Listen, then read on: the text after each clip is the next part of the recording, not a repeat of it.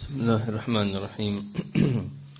الحمد لله حمدا يوافي نعمه ويكافي مزيده، حمدا ندخل به في زمرة الحامدين، وشكرا ندخل به في زمرة الشاكرين، وصدقا ندخل به في زمرة الصادقين، وهداية ندخل بها في سبيل المهتدين، وصلاحا ندخل بها في سبيل الصالحين المصلحين.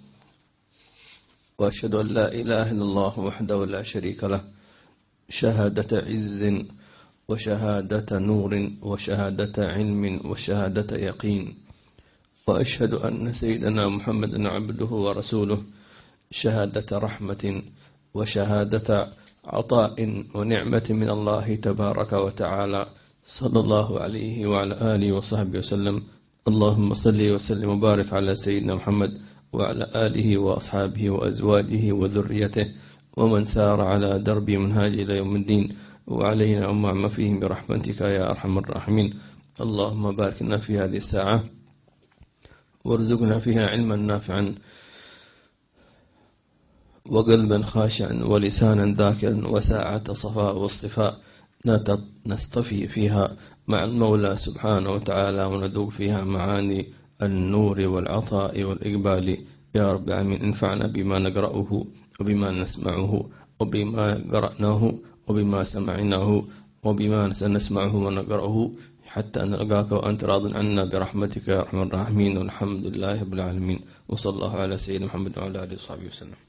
الدرس الماضي فيما يتعلق الآداب الظاهرة في تلاوة القرآن الكريم، وأخذنا الأدب الثاني وهو أن يختار الإنسان من الأوقات الأفضل أو الفضلى، بحيث يكون يجمع فضل الوقت وفضل الهيئة وفضل الحالة التي هو عليها في الزمن والمكان والحال وكيفية تلاوة القرآن، حتى يكون في حياته قد أقام العبادة على أحسن الأوصاف، وهو يسمى بالإحسان. فلذلك يحاول الواحد منا أن إذا قام بعبادة من العبادات أن يؤديها على أحسن حال، إن استطاع أن يجعل كل عباداته كذلك، وإلا فليجعل بعضها في بعض الأوقات على أحسن الأحوال، كما شرحنا ذلك من تلاوة القرآن، أن يقرأه مثلا في الصلاة في المسجد إن استطاع، وفي الثلث الأخير من الليل إن استطاع، فيقرأه في على هذا الحال مع كمال الأدب والتعظيم وحضور القلب، فيكون بذلك قد تلا القرآن حق تلاوته.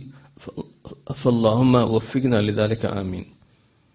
إن شاء الله تعالى فيما يتعلق بمقدار التلاوة، كم أتلو من القرآن الكريم وكيف أوزع التلاوة، لأن الإنسان لابد أن يكون له في اليوم جزءا من التلاوة، لأنها تعتبر جزء من حياته، جزء من روحه، جزء من غذاء قلبه وغذاء روحه وغذاء نفسه وغذاء عينه وسمعه ولحمه، لأن القرآن يسري سره كسريان يعني الغذاء في دم الإنسان، لأنه يحتاج الإنسان لهذا القرآن، فبالتالي فلزم على المؤمن أن يجعل القرآن كل يوم في حياته. طيب، كم من القرآن أجعل في حياتي؟ هنا طبعا ذكر الإمام الغزالي 3 كيفيات، لكن نحن ممكن نزيد عليها كيفيات أخرى، ويرى الإنسان الذي يناسبه في هذه التلاوة، والذي يناسبه من حيث يتناسب مع وقته وظروفه وحياته وبرنامجه اليومي. إن شاء الله تعالى أسأل الله عز وجل أن يوفقنا وإياكم لتطبيقها في عافية. بسم الله الرحمن الرحيم، وصلى الله على سيدنا محمد وعلى آله وصحبه وسلم. من كتاب الأربعين في أصول الدين للإمام أبي حامد الغزالي رحمه الله تعالى، ونفعنا به وبكم في الدارين ورضي الله عنكم. آمين. إلى أن قال: الثالث في مقدار القراءة، وله 3 درجات: أدناها أن يختم في الشهر مرة، وأقصاها أن يختم في كل 3 أيام مرة، قال صلى الله عليه وسلم: من قرأ القرآن في أقل من 3 لم يفقهه.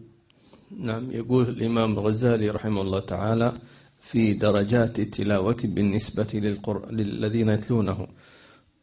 وطبعا هذه لمن تيسر له ذلك أن أقل درجات تلاوة أن يمر على القرآن في الشهر مرة، مع أنه يقرأ في اليوم جزء، بحيث أن يوزع هذا الجزء في 24 ساعة. فإن استطاع أن يقرأ هذا الجزء في ساعة من نهار أو من ليل، أو يوزعها ما بين الليل والنهار، أو يوزعها ما بين النافلة في الصلاة، تمام، كما ذكرنا، يمكن. إن استطاع أن يقرأ الجزء كاملا في جلسة واحدة. والطبيعي بالنسبة للخاص الشخص العربي يقرأ الجزء في حدود 20 إلى 25 دقيقة، تمام. هذا بالنسبة للقراءة الطبيعية. ومن كان متمكنا أكثر يستطيع أن يقرأ الجزء في غضون 15 دقيقة ربع ساعة، يعني يستطيع في الساعة أن يقرأ 4 أجزاء. هذا فضل الله تبارك وتعالى. لكن ويمكن أن يوزع هذا الجزء على كما ذكرنا، في النهار يقرأ نصف جزء، وفي الليل يقرأ نصف جزء، أو يقرأ مثلا جزء منه أو من الجزئية صفحات مثلا أو أحزاب في خارج الصلاة، وبعضها يقرأها في الصلاة أو في قيام الليل أو في جزء من الوتر، بحيث أن يوزع الجزء، أن يقرأه من جلوس، وأن يقرأه في ليل، وأن يقرأه في نهار، وأن يقرأه في صلاة، فيعم الخير هذا وهذا وهذا، كما يقول من كل بستان زهرة. نعم. وهكذا اليوم الثاني والثالث جزء على جزء على جزء، يمر عليه شهر كامل فيختم في كل شهر جزءا. معناه في السنة كم جزء؟ 12 جزءا إذا كان في رمضان، كذلك يختم جزء. فأما إذا كان في رمضان يختم أكثر فزد على ذلك، فإذا كان ختمتين فإنه يختم في السنة 13 ختمة، وهكذا. ومنهم من يعني في رمضان يكون له برنامج خاص في تلاوة يجتهد أكثر، نعم، لكن أتكلم عموما بشكل عام في هذا. والمقصود من ذلك أهم شيء، المقصود من ذلك أن يكون للإنسان نوعا من التدبر فيما يتلوه. إذا قرأ صفحة لابد أقل شيء أن يتدبر ولو آية، فإذا قرأ جزءا كذلك أقل شيء أن يتدبر آية، لأنه هو لب التلاوة، مخ التلاوة، روح التلاوة. فالله يوفقنا وإياكم لذلك في عافية. بالنسبة لمن يقرأ كل يوم جزء مثلا، أن يختار الأوقات التي يرى نفسه فيها متفرغا ذهنيا نوعا ما، لأن نحن نعيش في زمن ما في أحد متفرغ ذهنيا للأسف الشديد، لكن يحاول الإنسان قدر المستطاع أن يعرف، هو يعرف، كل واحد يعرف نفسه ما هي الأوقات التي يكون عنده شيء من الصفاء الروحي والقلبي والذهني نوعا ما، يستغلها. هذه يستغلها. في بعض الناس إذا عنده مثلا وقت فراغ أو عنده مثلا راحة نفسية يستغلها في أشياء أخرى.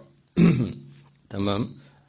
احنا كمؤمنين لا، إذا وجدنا من أوقاتنا من الصفاء والذهن الصافي أن نستغلها في التدبر، في التمعن، في التفكر، في التلاوة، في الذكر، ولا ننتظرها، لابد نحن نبحث عنها ونخصصها. طيب، فكل واحد منا يعرف نفسه في خلال 24 ساعة كل يوم ما هي الساعات، الأوقات التي ترى نفسك فيها مهيئ نفسيا أن تتلو كلام الله وأن تتدبره. فأظن مثلا أن من أفضل الأوقات آخر الليل أو بعد الفجر. صليت الفجر ما شاء الله منشرح، ذهنك صافي، اقرأ، تمام. أيضا ما بين المغرب والعشاء وقت مبارك إن شاء الله تعالى.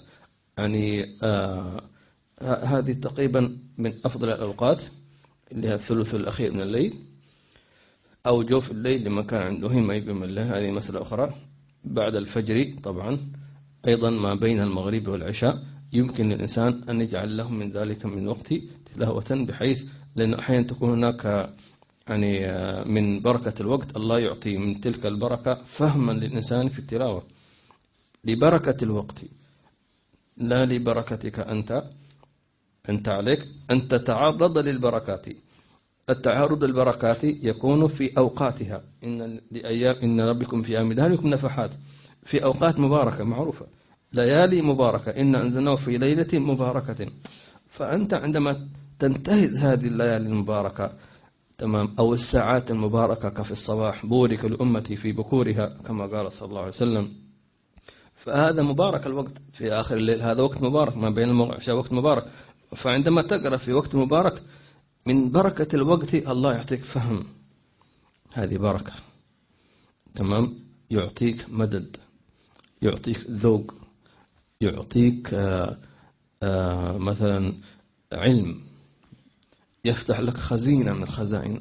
هذه الآيات عبارة عن مفاتيح، يفتح لك خزينة فيها ربما تكون من قصار السور، سبحان الله. فلذلك وأحيانا يفتح الإنسان بسبب بركة المكان، تمام، بركة المكان، يعني قرأ القرآن في مكان مبارك، ذلك الإنسان يحاول أن يجعل للتلاوة في أماكن يعني معينة أو متفرقة، إن استطاع أن يقرأ في المسجد مثلا وهكذا، فليقرأ من ذلك القرآن حتى يبارك الله له في الفهم في المعنى.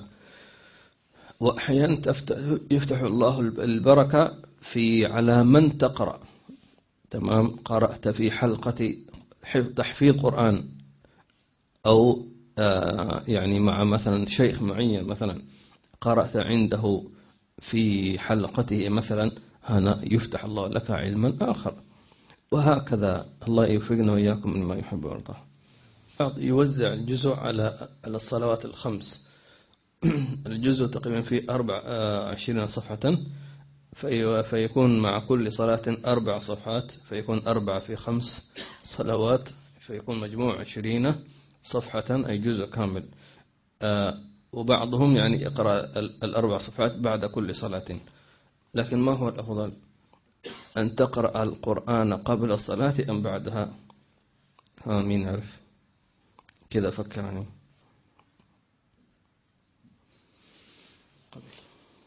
قبل نعم قبل، لأن الله يقول تبارك وتعالى: إن الذين يتلون كتاب الله وأقاموا الصلاة وأنفقوا مما رزقناهم يرجون تجارة لن تبور.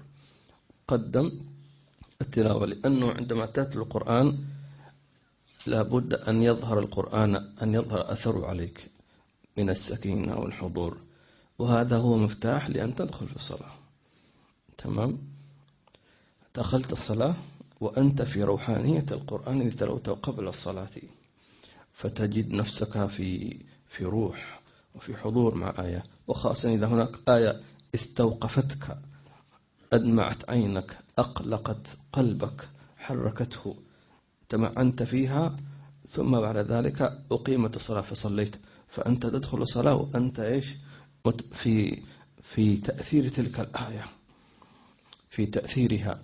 لذلك قال سبحانه وتعالى: فإذا قضيتم الصلاة فاذكروا الله قياما وقعودا وعلى جنوبكم فإذا اطمأننتم فأقيموا الصلاة إن الصلاة كانت على المؤمنين كتابا موقوتا. سبحان الله.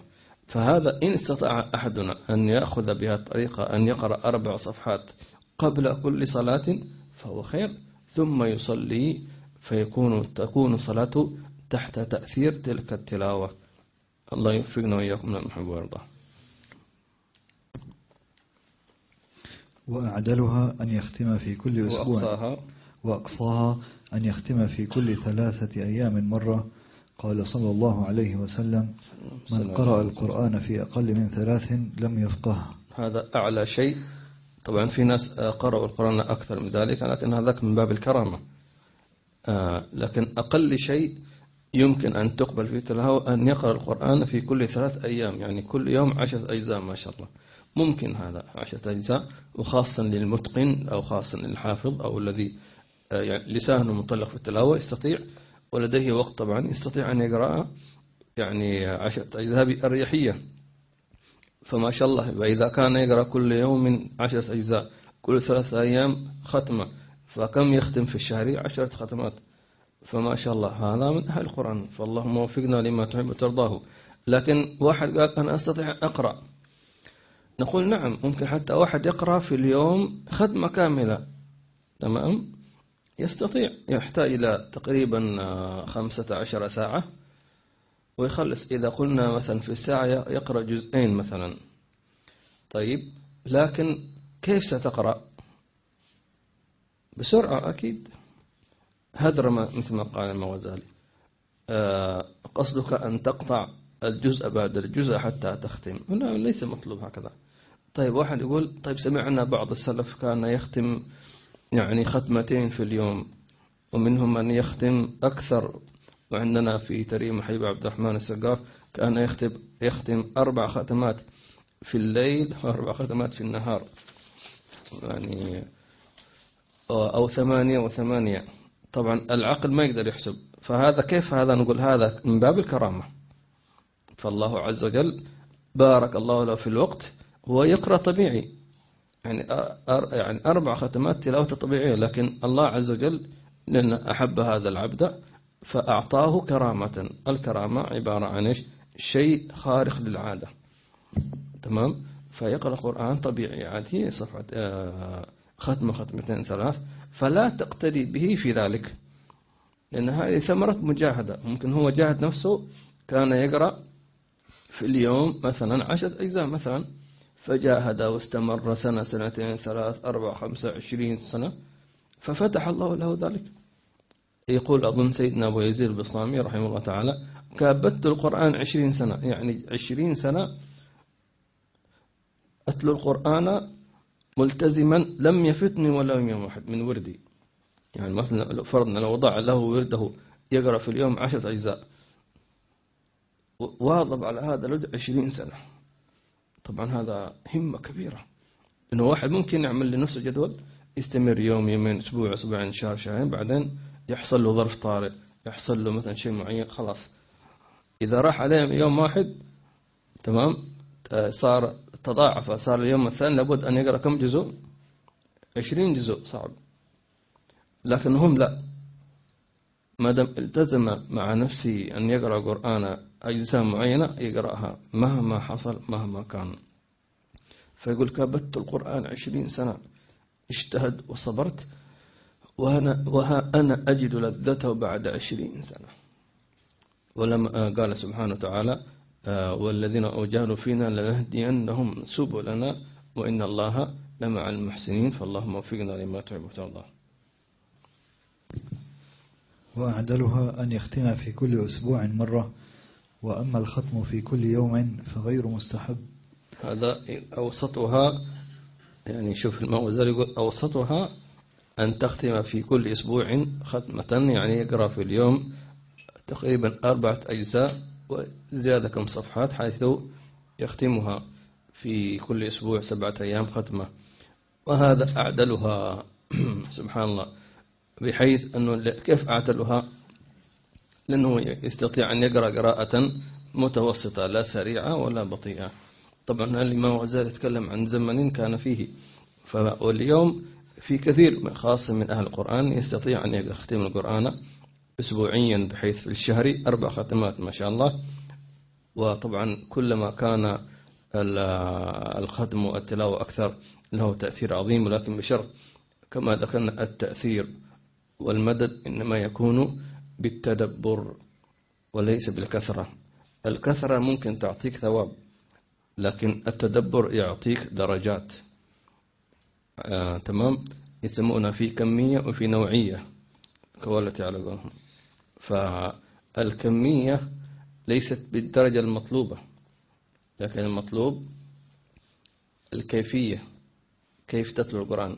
في بعض العبادات نعم مطلوب الكثرة كالذكر، قال تبارك وتعالى يا أيها الذين آمنوا اذكروا الله ذكرا كثيرا. أيضا مطلوب بعض العبادات الإكثار منها، مثل إيش؟ مثل الصدقة. تمام؟ كلما أكثرت من الصدقة. كيف أكثرت من الصدقة؟ ليس المقصود أكثرت من الصدقة أي من كمية المال. أكثرت من الصدقة أن تكون لك صدقة بالليل وصدقة بالنهار وصدقة بالسر وصدقة بالجهر. تمام؟ وصدقة على فلان وعلى فلان، تتنوع صدقاتك، تتصدق على الفقراء والمساكين وعلى جيرانك وعلى طلبة العلم، وهكذا تنوع، هكذا هي تنوع الصدقات. نعم، فإذا جمع الإنسان مع تنوع الصدقة وكثرتها هذا أفضل لا شك في ذلك. نعم. هذا بالنسبة للختمة في كل أسبوع مرة ك4 أجزاء إذا أردنا أن نختم في كل 7 أيام. وأما إذا قلنا 6 أيام فيقرأ في اليوم 5 أجزاء، فيكون يختم في كل 6 أيام جزءا تقريبا أسبوع. وهكذا طبعا لمن يتيسر له ذلك. وهم يقولون بالنسبة للحافظ القرآن هكذا ينبغي للحافظ القرآن أن يختمه في كل أسبوع، فمن ختمه في كل أسبوع لم ينسه. من ختمه في كل أسبوع لم ينسه، يمر على القرآن كامل كل أسبوع، يعني في الشهر 4 مرات يمر القرآن. فاللهم وفقنا لذلك، آمين، اللهم آمين. وأما الختم في كل يوم كما مر علينا فغير مستحب ولو كنت تقدر. تمام؟ ولو كنت تقدر، لأنه لن تتمكن من تدبره. والله أعلم. نعم. الغزالي رحمه الله تعالى ذكر 3 كيفيات اللي هي أدناها، اللي هي ختمة في الشهر، وأقصاها كل 3 أيام ختمة، وأعدلها في الأسبوع ختمة. نزيد 2 كذلك ممكن. طبعا نحن المواسية نتكلم عن الهمم السابقين، نحن عشان همتنا أدنى من ذلك فنزيد كذلك. الطريقة الرابعة أن يختم في كل أن يختم في كل 10 أيام ختمة. يعني في اليوم كم جزء؟ 3. يعني في الشهر كم ختمة؟ 3. صح؟ فلو قرأ في كل يوم 3 أجزاء يعني حيختم في كل 10 أيام ختمة، يعني في الشهر 3 ختمات. 3 أجزاء مش كثيرة في اليوم. واحد يعني رتب وقته وبرمج حياته ووضع القرآن من جملة دوامه كما يقال، سيجد بركة. بالعكس في بداية سيجد صعوبة شوي، في تكلف. 3 أجزاء شوية مش متعود عليها. تمام؟ لكن مع الاستمرار والمتابعة الله سيبارك له والقرآن سيدخل في حياته، سيرى أن حياته فيها بركة وفيها وقت مبارك، حتى مرتاح نفسيا، وبارك الله له في ماله وفي عياله. من فين البركة هذه؟ من القرآن الكريم. أنت اسمح للقرآن يدخل حياتك. تمام؟ فكيف لو اشترك الأسرة كلها، هو وزوجته وأولاده كلهم، ما شاء الله. تمام؟ الله عز وجل سمى هذا القرآن مبارك، وهذا كتاب أنزلناه مبارك. كيف معنى مبارك؟ هذه البركة تتلوه تأتيك البركة في بيتك، في نفسك، أولادك، عيالك، رزقك مبارك. ما تأتيك البركة من اليوتيوب ولا من جوجل ولا من قنوات فضائية، ما تأتيك بركة. هذه تأتيك من كتاب الله عز وجل. طيب، فهذه هي الطريقة الثالثة، أن تقرأ في اليوم 3 أجزاء، معنى كل 10 أيام ختمة، معناه في الشهر كم ختمة؟ 3 ختمات. هذا كما ذكرنا بوسع الإنسان، حتى لو أنت عندك دوام تستطيع. فرغ نفسك، جيب ورقة وقلم واحسب وجرب مع بداية الشهر الجاي هذا. تمام؟ بالعربي طبعا، ما في مشكلة، بالإنجليزي ما في مشكلة. ابدأ. أنا يعني اليوم كم محرم؟ 20 محرم. طيب ممكن نبدأ حتى من اليوم، ما هي مشكلة. وشوف، جرب نفسك، ولعل الله عز وجل يفتح لك المجال إن شاء الله تعالى تختم كل في الشهر 3 ختمات. يعني في السنة كم ختمة؟ 3 ب12 كم؟ 36 ختمة. يا الله. شيء عظيم. طبعا هذا خطاب رقم 1 للعربي الفصيح الذي يستطيع أن يقرأ ويستطيع أن يتلو ويستطيع أن ينطق. عيب عليك ثم عيب عليك يا أيها العربي الفصيح، وخجلتاه تضيع هذه المائدة وأنت تستطيع أن تقرأ ولا تقرأ، ستتحسر عندما تموت. هذا كلام موجع لكن حق، كما أن الدواء مر لكنه فيه شفاء. كثير من الأمة الإسلامية خاصة الذين يستطيعون أن يتلوا القرآن حق تلاوته بسهولة، عربي فصيح ما عنده مشكلة في اللغة،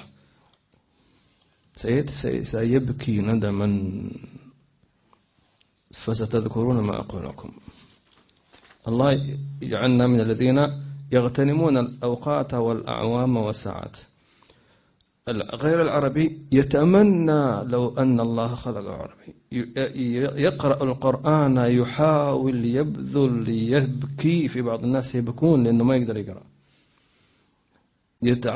يعتصر قلبه ندما، ما يستطيع يقرأ، يحاول. قلنا هذه محاولاتك لن تذهب سدى. أنت جهدت نفسك وبذلت نفسك وجلبت شيخا يعلمك التلاوة، دخلت دورات في اللغة العربية وفي التجويد وقرأت، ومع ذلك صعب عليك. لك أجران، أجر التلاوة وأجر المشقة. لكن كل العار الذي لا يحاول ولا يبذل ولا يتأسف ولا يندم، هو مبسوط يقول لك عايش حياتي. شو حياة هذه؟ حياة من غير القرآن هذه حياة؟ حياة من غير تدبر مع هذه ليست حياة. حياة ليس في قيام الليل، ليس في ذكر، هذه ليست حياة. مين يقول لك حياة؟ أنت مغشوش، بضاعتك مغشوشة. لكن ستكتشف متى؟ عند فوات الندم، عندما فوات الوقت، كما قال الإمام الغزالي: وعند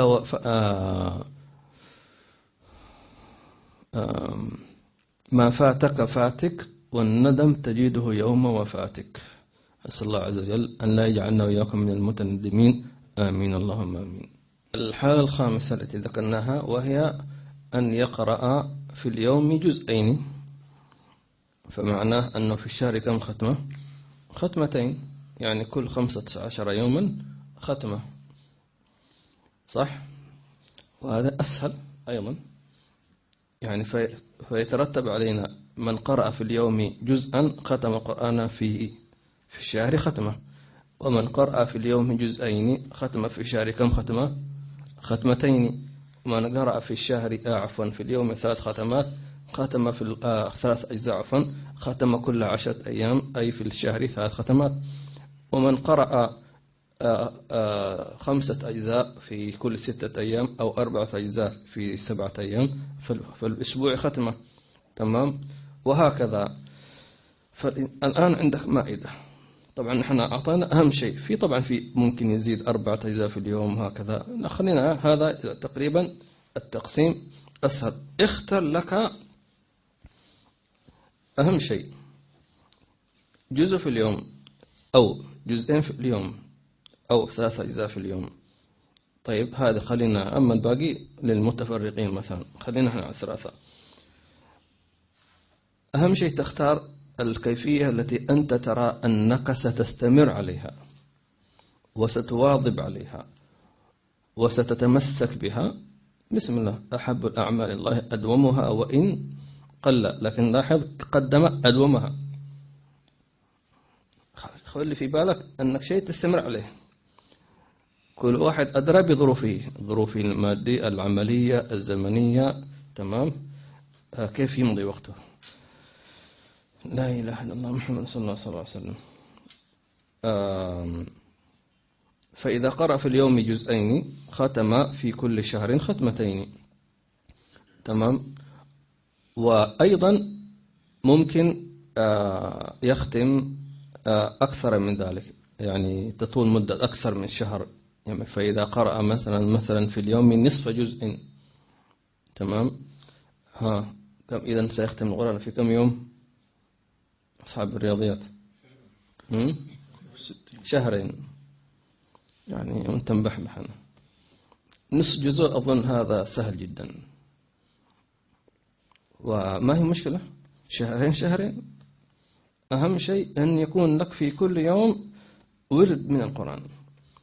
وأيضا نصف جزء هذا في اليوم يعني أظن أنه ليس بصعب على أي أحد إن شاء الله تعالى، بس يلتزم خلاص يوميا نصف. ما لا ترضى نفسك أن يمر عليك يوم كامل 24 ساعة بدون أن تقرأ. تمام. إن كنت ترى أنك 10 صفحات أو نصف جزء تناسبك ستستمر عليها، بسم الله توكل على الله. كل شهرين خدمة كما ذكروا. Just do it. You can do it. نعم. أكرر لكم أنه في بداية الأمر ستجد صعوبة، لكن لو صبرت عليها شهرين ستجد بالعكس الوقت يتبارك لك، حتى تقول أنا أستطيع أقرأ أكثر. لأنك أنت لما تدخل مائدة القرآن سيجذبك القرآن جذاب. ولا ما الذي يعني جعل السلف يعشقون القرآن، خاصة مشايخنا في يعني سلسلة طريق البني علوي، القرآن عندهم هذا يعني مثل الطعام والشراب والهواء، ما يقدر يعيش معه. فكانوا القرآن يعني طبيعة في حياتهم، فينجذبون إليه، ما يقدر يعيش من غير القرآن. سبحان الله، خلاص يمرض يموت يتعب إذا لم يقرأ القرآن. فخلاص لأنهم هم أدخلوا في حياتهم وصار جزء من الحياة. تمام. وكما نحن نعيش حياتنا أحيانا تحصل ظروف خلاص يعني يقول لك ارضى بالأمر ليش الواقع، هذا الواقع لابد ترضى به، فدخلوا في برنامج حياتك. الذي يعيننا على هذا نحن نعيش في زمن 1 زائد 1 يساوي 2، ما في مشكلة. يمكن كلمة جزء كذا كبيرة، جزئين 3 أجزاء، نقول احسبها بالدقائق. قلنا الجزء يأخذ ماكسيمم 30 دقيقة، نصف ساعة. تمام. لو قلنا حتقرأ جزء 30 دقيقة أو نصف ساعة، نصف ساعة بالنسبة ل 24 ساعة سهلة. أنت فقط تحتاج نصف ساعة في اليوم. لا ممكن أستطيع. طيب جزئين ساعة، أيضا أقدر ساعة.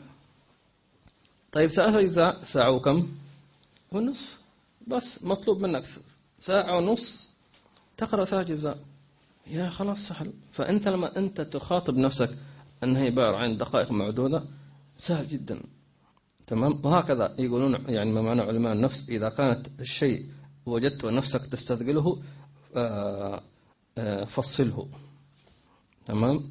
النملة عفوا نشوف نحن الله خلق المخلوقات حتى نتعلم منها. النملة أحيانا تأخذ شيء أكبر من حجمها، صح؟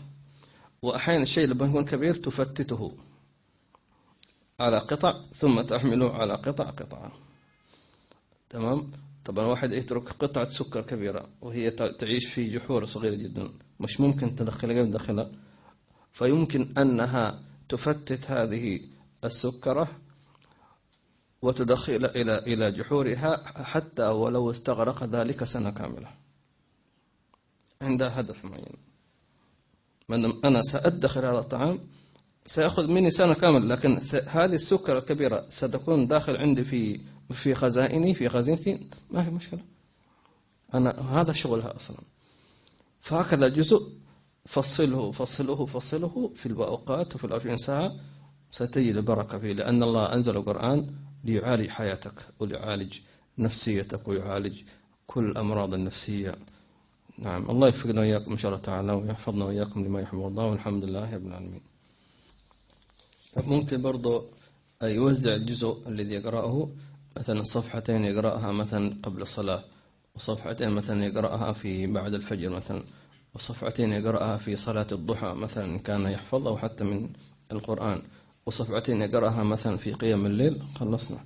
فلمن يوزعها على هذا الكيفية أيضا يسهل عليه التلاوة إن شاء الله تعالى، ويعطي كل ذي حق حقه من الأوقات. وإياك أن تتصرف بعقلك فتقول ما كان خيرا ونافعا فكلما كان أكثر كان أنفع، فإن عقلك لا يهتدي إلى أسرار الأمور الإلهية، وإنما تتلقاها قوة النبوة، فعليك بالاتباع، فإن خواص الأمور لا تدرك بالقياس، أو ما ترى كيف ندبت إلى الصلاة طول النهار ونهيت عن ترك الصلاة جميع النهار، وأمرت بتركها بعد الصبح وبعد العصر وعند الطلوع وعند الغروب والزوال، وذلك ينتهي إلى قدر ثلث النهار، فكيف وأثر الفساد ظاهر على قياسك هذا؟ فإنه كقول القائل: الدواء نافع للمريض، فكلما كان أكثر فهو أنفع، وأنت تعلم أن كثرة الدواء ربما تقتل. نعم. يقول الغزالي بالنسبة لمن يقول أنا سأقرأ أكثر وأكثر، وكلما كانت له أكثر كلما كان ثواب أكثر، الحرف ب10 حسنات، فلو قرأت في اليوم جزء جزئين 3 5 10 20 جزء أكيد سيكون أكثر. نقول ليس هكذا القياس، هذا قياس فاسد، لأنك أنت لا تدري أسرار كما قال الإمام الغزالي أسرار الأمور الإلهية. فلا يظننك أنت يظن المريض أن لو أخذ مثلا بدل ما يأخذ في اليوم حبة يقول خلاص أخذ 10 حبات في اليوم، خلص الدواء ويذهب المرض. قياس فاسد، مش هكذا تحل الأمور. سبحان الله. فلذلك القرآن لا مثل الدواء لابد أن تأخذه بمقدار، وهذا المقدار يختلف على حسب حالة الإنسان. سبحان الله. كثير من الناس اليوم عندهم مشاكل علاجه بالقرآن الكريم. مجرد أن يقرأ القرآن بهدوء نصف مشاكلك ذهبت، ونصف المشاكل هي وهمها، وهم أنه عنده مشكلة، وهم أنه عنده أزمة. تمام. الشيطان هو عندك إله واحد كما ذكرنا في الخطوة الجمعة مدبر. فين الوهم هذا؟ المشكلة عندك أنت ما عندك ثقة بالله عز وجل، والذي زعزع هذه قوة الشيطان الرجيم. تمام. فأنت صدقت الشيطان الرجيم وكذبت ربك والعياذ بالله تبارك وتعالى. ولا تنكر لا كيف نكذب ربي. طيب هذا أين الفعل؟ الإيمان ما كان في القلب وصدقه العمل. أنا مؤمن مصدق. نعم. فين عملك؟ عملت تقول لا عكس هذا الشيء. ما كان في القلب وصدقه العمل. أما إذا عملك ما صدق قولك أنا مؤمن أعلم أن الله هو الرزاق، لكن أفعالك وتصرفاتك تنافي ذلك، إذن هذا مش إيمان. هذا أنت تدعي. قالت الأعراب آمنا قل لم تؤمنوا ولكن قولوا أسلمنا ولما يدخل الإيمان في قلوبكم. فالناس اليوم عندهم مشاكل نفسية وعندهم مشاكل كذا واجتماعية وأحوالها كذا كذا، ويريد العلاج والعلاج والعلاج والعلاج. العلاج في كلام الله، العلاج مع الله، العلاج في ذكر الله عز وجل. كما ذكرنا نصفها هي عبارة عن وهمها، ونصف الفقر إنما هو الخوف من الفقر.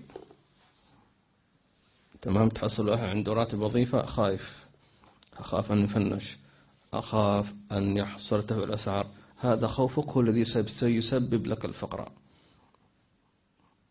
لأنه ما دمت خايف فلن يكفيك رفع الراتب ولن يفيدك زيادة في الراتب، لأن الخوف موجود عندك.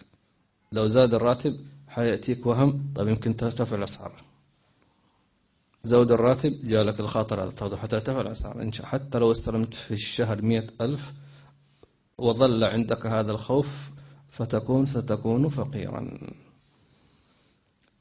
أنت فقير إلى الله. نعم. كلما ازدادت أعمالك ولو صالحة أنت مفتقر إلى الله، مفتقر إلى الله إلى فضله. وكلما ازدادت ذنوبك أنت مفتقر إلى رحمة الله، فأنت في كلا الحالتين محتاج إلى ربك. نعم. هذا الفقر ممتاز، وما عدا ذلك فهو وهم يستيقظ عند الناس يعرفون عند الموت. عند الموت. مثل الإنسان يرى الرؤيا ويتفاعل مع الرؤيا ويظنها أنها حقيقة، فإذا قام قال الحمد لله أنها رؤيا.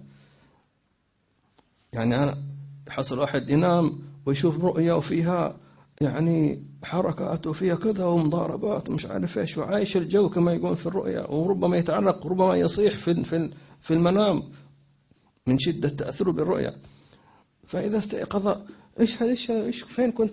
أنت كنت في رؤيا، الحمد لله أنها رؤيا، أنه حلم.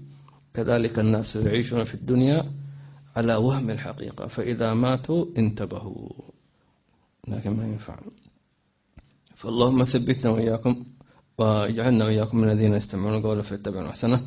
اللهم لا تقطعنا عن القرآن الكريم بقاطع، ولا تحجبنا عنه بحاجب يا رب العالمين. دعوة سمعت من مشايخي: اللهم لا تقطعنا عن القرآن الكريم بقاطع، ولا تحجبنا عنه بحاجب. آمين اللهم آمين. والطف بنا فيما جرت بالمقادير، واجعل يا مولانا القرآن الكريم ربيع قلوبنا وذهاب همومنا من غمومنا. اللهم ذكرنا منه ما نسينا، وعلمنا منه ما جهلنا، وارزقنا تلاوته آناء الليل وأطراف النهار على الوجه الذي يرضيك عنا برحمتك يا أرحم الراحمين. اجعلنا من أهل القرآن الذين هم أهلك وخاصتك. سهل علينا تلاوته وتدبره والعمل به في خير وعافية. وصلى الله على سيدنا محمد النبي الأمي وعلى آله وصحبه وسلم. الحمد لله رب العالمين. لا، ربما شخص يقول أنا ما أستطيع أقرأ القرآن، أنا لست عربي، صعب جدا علي أن أقرأ. نقول ما في إشكال، حاول برضو أن يحسن تلاوته، أن يتعلم هكذا، لا يستسلم هذا. الشيء الثاني مع خلال المحاولة أن مثلا أن يجعل له ورد من اليوم استماع للقرآن. إن كان مثلا لا يستطيع أن يقرأ مثلا شيء من القرآن في النهار أو في اليوم، يجعل له مقدار محدد من الآيات يستمعها. أثناء الاستماع يكون له حظ من سماع القرآن. أيضا إن كان لديه مثلا كتاب أو تفسير مترجم أو بعض البرامج في ترجمة القرآن مع التلاوة في الشاشة، ممكن بحيث أنه يستمع للتلاوة ويقرأ ترجمتها أو تفسيرها بالإنجليزي، فيكون بذلك بذل ما في وسعه حتى يكون عند الله مقبولا إن شاء الله تعالى. أنه يستطيع أن يقرأ الجزء في ربع ساعة، وغير العربي ربما يستغرق 3 ساعات مثلا. فلا تحزن ولا ينكسر قلبك، أنت أفضل منه. لماذا؟ لأن هذا عربي قرأ الجزء في ربع ساعة، بعد ربع ساعة راح يأكل ويشرب ويلعب وهكذا. أنت 3 ساعات قرأت في 3 ساعات، 3 ساعات هذه كلها أنفقتها في طاعة الله ولو في آية واحدة، بينما هذاك ربع ساعة وخلص. طيب بقية الوقت راح إلى حياته الثانية. أنت 3 ساعات جلست تقرأ وتقرأ وتقرأ وتقرأ حتى ولو آية واحدة، معنى أن 3 ساعات هذه كلها طاعة الله وفيها خير وبركة وثواب أكثر عند الله تبارك وتعالى. إن الله لا يضيع أجر من أحسن عملا. هذا المجلس ويرزقنا العمل ويرزقنا الإخلاص ويرزقنا الثبات إن شاء الله تعالى، وجعلنا يكون من الصادقين الخاشعين الأبرار. اللهم يسر لكل واحد منا تلاوة القرآن وختمه والعمل به والفهم يا رب العالمين. اللهم هذا رزق من رزقك وفضل من فضلك وإحسان من إحسانك، فاللهم أحسن لنا تلك الأرزاق، قد أحسن الله له رزقا. فاللهم يا خير الرازقين اجعلنا خير المرزقين، ويرزقنا خير الرزق عندك يا رب العالمين، من الفهم والذوق والعلم والإيمان والتقوى والخشية، وما رزقت به أحبابك واصفياءك وأنبياءك يا رب العالمين في خير وعافية. واجعل آخر كلامنا من الدنيا لا إله إلا الله محمد رسول الله صلى الله عليه وآله وسلم. واشفي مرضانا. هذا مريضة اسمها رهانة بنت علي، واسأل الله عز وجل أن يشفي رهانة بنت علي شفاء لا يغادر سقما ولا ألما بكرمك وجودك. جميع مرضانا مرضى المسلمين بسر أسهل. الفاتحة إلى حضرة النبي.